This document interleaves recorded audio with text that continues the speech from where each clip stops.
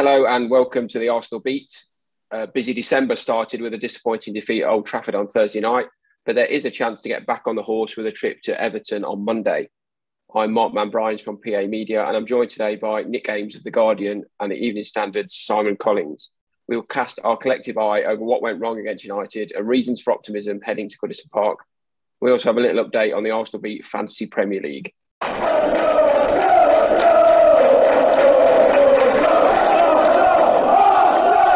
Simon, you made the trip up north. In fact, you're still there now as we're recording this. You called it a missed opportunity for Arsenal. How so? Yeah, I feel it in the sense that I can't remember many times Arsenal coming to Old Trafford and finding a United team in this situation. I don't feel it's a missed opportunity in the sense that, you're playing a team who's in the bottom half of the table. I more feel like it's very rare you'd come to Old Trafford and find them where they're a team sort of in a state of flux, in limbo. They were Ranić's in the stand. He's not started yet. It was Carrick's last game. Haven't really got the usual identity and aura that a Man United team have. And when Arsenal started the game so well on the front foot, got the goal in bizarre circumstances, it just felt like there was an opportunity for them to really have a go and get a statement win. And whether they subconsciously dropped off, whether that was the plan, I didn't feel like they grasped the opportunity, and it could have been a different result for me. I'm currently in Saudi Arabia, so I watched the game on a stream with a bottle of Budweiser Zero, which is a thrilling way to see a 5-goal game. But Nick, we can't really call it one of those 5-goal classics, really, can we? It felt like two teams who still have light years to go to be close to those best teams in the Premier League. Scratchy stuff, wasn't it? And we've kind of seemed to say that whenever these teams have met in the last 4 or 5 years, really, a couple of meetings, maybe notwithstanding. Scratchy, no one really assumed control for a concerted period in the game. Arsenal tried, but I think we saw on a number of occasions what a work in progress that they are. I thought it was an interesting move, probably for you, a very interesting move for El Neni to start in midfield. That definitely caused quite a lot of pre-match conjecture. I think a couple of things about that. I don't think he didn't seem to me anyway to be anywhere near the worst performer on the pitch, and he got a sneaky assist, didn't he? But also, if we're talking about midfield control and getting their foot on the ball and keeping a cool head in a game, which maybe Arsenal didn't do for long enough periods, he's probably pretty much the nearest they have got alongside Thomas Partey if Sambi Lokonga cannot play week in, week out. And we've got to remember that Lokonga is, 22, 23 years old, just come into the Premier League from Belgium, very different ball game. And I think, and as Arteta said afterwards, Elneny had a very good game at Old Trafford last year. So I can see why that decision was made, even if it didn't wholly pay off, but it did show that resources are pretty scant in that department, with Xhaka yet to come back and an AFCON coming up when Elneny and Thomas Partey, Omicron variants pending, will not be about. But to your original point, scratchy stuff. These teams both on a level way below where they historically should be. And I think, as Simon said, missed opportunity. Not necessarily a bad thing to lose that game in some ways, because I think we've got quite a realistic picture after the last 3 games of where Arsenal are at.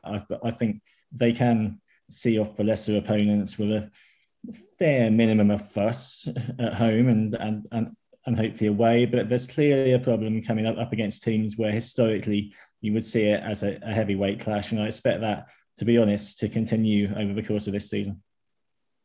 I think it's worth flagging that Manchester United have had their own obvious issues of late that have led to a manager being sacked, but everyone knew last night was Michael Carrick's last game in temporary charge. We didn't know at the time he was then going to leave the club completely, but it was his only game of the 3 that was in front of his home fans. It's against a traditional rival.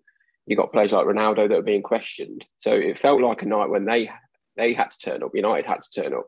I think that kind of has almost been forgotten in the narrative of Arsenal not showing up. I think, again, you were spot on. Elneny played purely because him and Partey were the best either of them have ever played, arguably, for Arsenal in the corresponding fixture last year. So whether you just match up with them again. I think the whole midfield battle, I tweeted about it and then had to apologise because I thought Fred in the first half for Manchester United was appalling. But then he seemed to get a grasp on the game, whereas El Nene and Partey couldn't do that.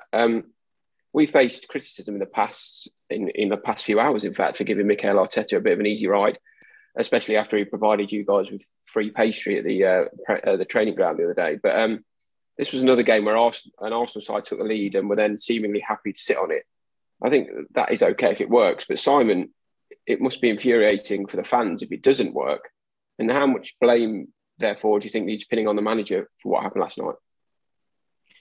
Yeah, but I mean, I tweeted something about I didn't feel like it was Arteta's plan to, take the lead and sit on it. And that was largely born out of the fact you could see him sort of motioning around soon after Arsenal taking the lead, telling the defence to get out and push up. So I think people took that as me absolving Arteta of any blame, which I don't think is the case. I think it's a mixture of both, and as often with these things, it's very rarely black and white. It's a bit more grey, and I think part of it is, the players, perhaps understandably, when you go, and play in a big game and you take the lead, you want to consolidate what you have, and we've seen it watching England in big finals, big semi-finals that. You argue they almost score too early and they sort of try and persevere what they've got. And I think part of that responsibility is for Arteta to change the mindset of the players. He needs to, drill into them that you can't just sit and take a 1-0 lead. And, after the Crystal Palace game, he spoke about having the handbrake off. And then the next game against Aston Villa, they came flying out and they didn't for the whole game let off. I think now in bigger games, they need to understand that just because it's a bigger team, if you're in the ascendancy, you've got to go for it and you've got to take the win. And Arteta afterwards spoke about it and he didn't agree with the suggestion that Arsenal, played with the handbrake on. Instead, he sort of said that their possession got sloppy. They didn't defend the box well enough.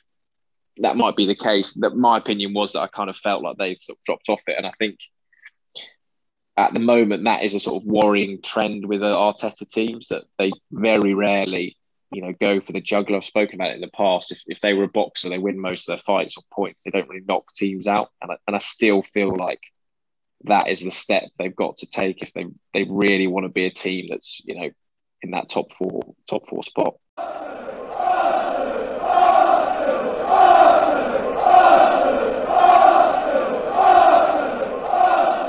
It's crucial at this point to interject as someone jealous as I am, just to ask you both what the pastries were like. Did we have pan au chocolat, pan au raisin, were there Danishes, or was it just, your basic croissant? What did we look at on the pastry platter, Nick?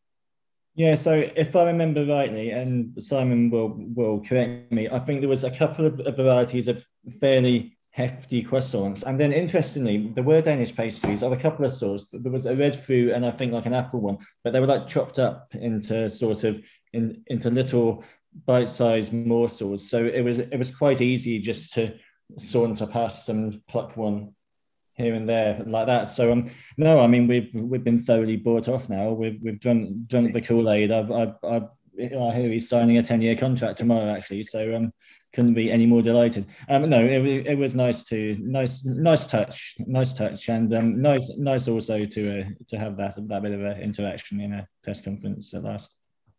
Yeah, I was disappointed that no one. I was just disappointed that no one took the opportunity to weave in any sort of narrative about Arsenal being flaky or soft centre or undercooked. But that was the only disappointment I had from it. But as Nick says, yeah, it was just a nice sort of bit of personal touch from the club, really, given we've, had these Zoom press conferences that get pretty stale after a while. I think for fans as well watching it, it's not really the same. So, fair play to them for doing that. Yeah, I mean, party poppers aside, lads, being back in the room, Nick, I'll come to you first. Can you just explain to the listeners the difference between being able to be in the room with a manager, or in other cases it's players, isn't it? But being in a room and being able to interact with the manager when you're trying to get a line or something, how much easier that is and personable that is when you're not, in a Zoom room with 50 other people. Well, it just feels that you're looking at another human being and talking to them rather than using a filter, a medium of a screen, eye contact when you make it is totally unambiguous. Body language is easier, I think, to interpret. And it's just warmer, and it's a bit more of a back and forth. It flows that little bit more easily. And I think, we still, I think the football got suspended in 2020 only, I don't think it was even 3 months after Arteta took over, was it? So we haven't really had that chance to establish that regular back and forth with him yet in this capacity of media and manager. So I think it should get a lot better over time as well, and hopefully lead to more interesting conversations and quotes and inverted commas content for readers to enjoy as well. And I definitely felt that, although I don't think on Wednesday anything earth-shattering came out of it, it did just feel that a bit more natural and that bit more personable. And definitely in this job, that means so much. And Simon, to move it away just quickly from Arsenal, which I know is sacrosanct to the podcast, but I know you went to Claudio Ranieri's unveiling at Watford, and it's managers like that. Obviously, Nick mentioned there, we haven't really got to see Arteta that many times in person, but when you've got a manager like Claudio Ranieri and all that charisma, it's so much better for us and for TV cameras and for fans, therefore, to see them in action up close and personal, isn't it, rather than hiding behind a Zoom camera? Yeah, I mean, 100%. And I think Ranieri, he's sort of, luckily for him, coming in at a time when press conference restrictions has enabled him to do most of them in person. And I've gone to nearly all of them other than the Man City one this week. And he's much more just charismatic, charming when he's there in person. You'll have, just small little moments before the press conference has started or afterwards where you can just sort of interact. And I think the most basic thing is that it's the same as your normal life. Every conversation and every event you go to in normal life is better in person. There's a reason why we do things like that. Like, people don't choose to video call people. It's done as a necessity. So it's the same as in any walk of life. Things are better done face to face. And I think if you spoke to any of the Premier League managers, I think they would all prefer doing it face to face and being able to actually see the people that they're speaking to and are reporting on them every week. What did Claudio bake you? Nothing baked from Claudio, but and he still hasn't kept a clean sheet at Watford, so his players haven't had a meal yet. But if that goes ahead, I'm going to hope and try and waggle an invite to it, I think. I think you say as well, like, we have to invite Arteta to our next pub quiz, won't we? And given that they're no longer on Zoom as well. It's one of those, isn't it? I think fans probably don't really appreciate it, and that's not their fault, because it's knowing the complexities of a press conference. But hopefully over time we can build that. There's a rapport built up with Arteta, and that's not to say suddenly we're giving him an easy ride and we're all on the bandwagon. But those interactions, you can work on themes. It just really helps the journalists, and therefore helps the fans get more that they want to know, that they want to read, and that they want to see. Nick, one last one on this for you, from me to you. Do you think it will take Arteta a little bit of time to readjust to that? He's not been a manager used to doing press conferences surrounded by people, and I think he became quite guarded in the end on Zoom press conferences, didn't he? So will he take a bit of cracking, do you think? Yeah, look, he's been a lot more guarded as a manager than he was as a player. Like, I knew him back then, as I think we all did, but and had some really deep, insightful conversations with him from his direction anyway, about all kinds of footballing topics back then. Whereas now, I think the wall's gone up a bit. I think the Zoom era definitely hasn't helped, but I do think, as we've all said there, just having that regular back and forth, that bit of warmth, you probably gain a bit of trust that way, don't you? You trust people more in person than online, which is not to say that I'm doubting either of you today, but but you do get that more, and I think I think it'll improve, because I think Arteta is probably a deeper and more insightful and more nuanced character than we have got to see over the last couple of years. Well, we'll get proof of that when we do our first ever in-person Guess the Gooner, and you're not allowed to use Google to get the answers, Nick.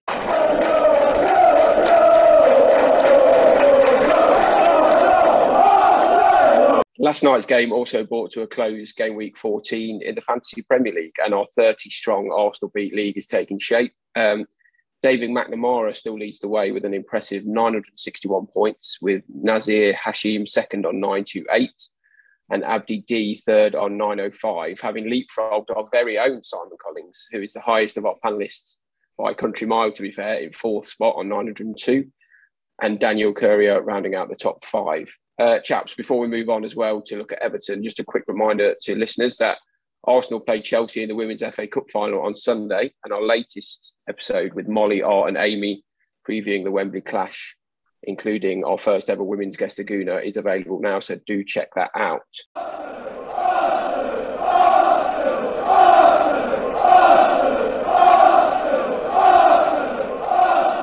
Right, Nick, Everton, the perfect team to face at the moment, or a wounded animal almost desperate for a result after what was a fairly pitiful derby display?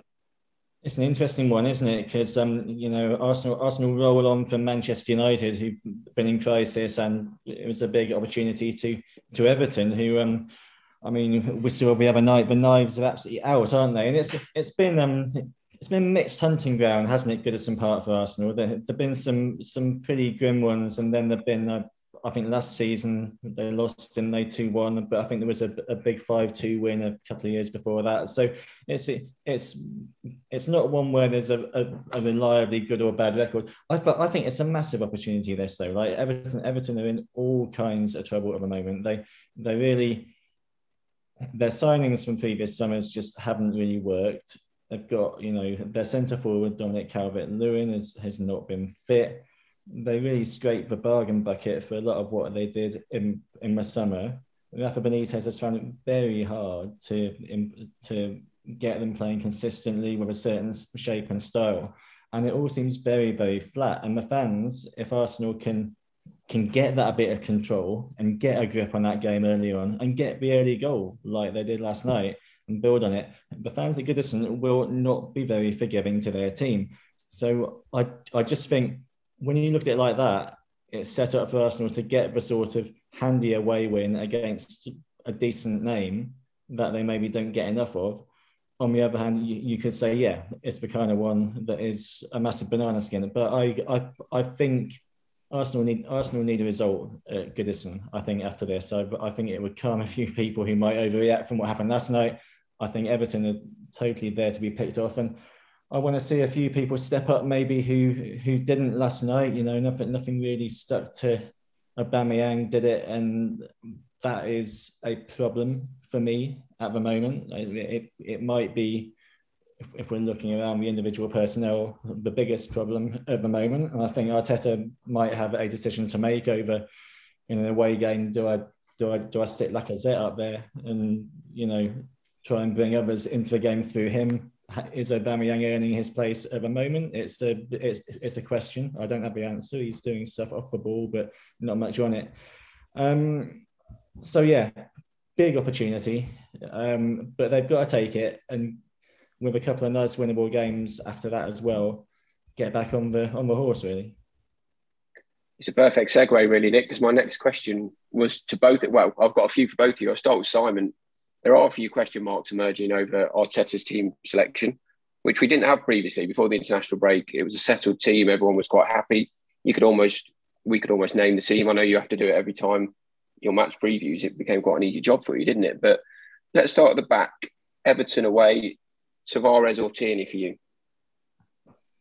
For me, I think I would start Tierney. I would have started him at Old Trafford, and possibly would have started against Newcastle. Actually, I sort of got the Newcastle starting Nuno to put that Anfield game to bed. I like Nuno. I think he's a good player. He's still, for me, is very raw in some of his decision making. I think athletically he's fantastic. I think he has moments where really causes problems, but I still think big game experience, which is something he needs to develop, obviously isn't quite there. And he's a fine backup. He's serviceable. He's putting a bit of pressure on Tierney. But for me, this is no question that Kieran Tierney is the best left back at the club, and you need to play your best player. So I'd be really shocked if Tierney doesn't start against Everton. He hasn't even come on the pitch since international break. But for him to not, if it goes, another game in a row, I think you could just about justify starting Nuno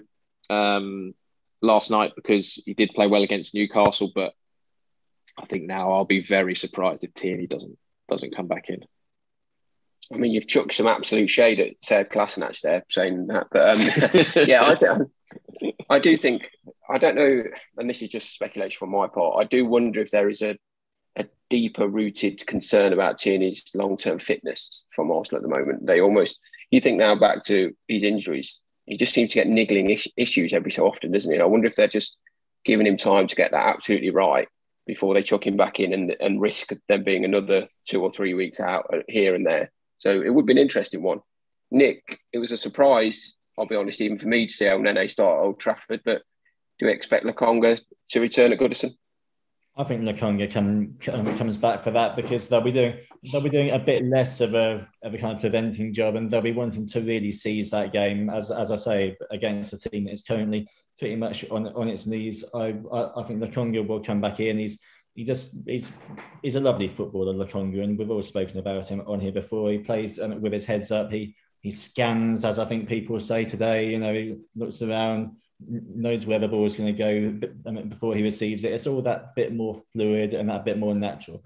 So while El Neni, I take my hat off to his stand-in display last night. I think Lokonga is very much the man for a game when you expect Arsenal to really want to assert themselves and preferably go for the throat in that first half because Everton will be reeling.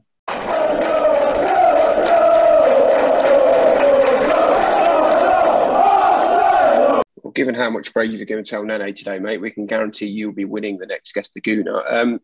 Finally, chaps, I'll put this to both of you, and Nick, you touched on it. Does Aubameyang, arguably, does he need a rest? Lacazette had a decent spell in the side, albeit playing slightly deeper. But the captain has hit a paw and a form, and could he do with a break, do you think, Simon?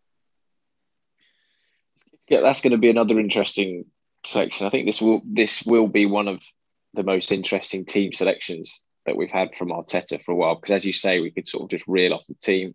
I think with Aubameyang, I kind of feel like his best games have only really been when Lacazette's in the team. I'm not sure whether he's really fitting when Odegaard is playing as the number 10 and longer term, I just don't think the way this team is developing and the way it's going under Arteta, I don't think tactically really suits what they're trying to do. I think when, that first period of Arteta's reign where Aubameyang was brilliant, the team was sort of basically built around him. You played that 3-4-3. The idea was to get the ball down the left, in behind, Aubameyang cuts in.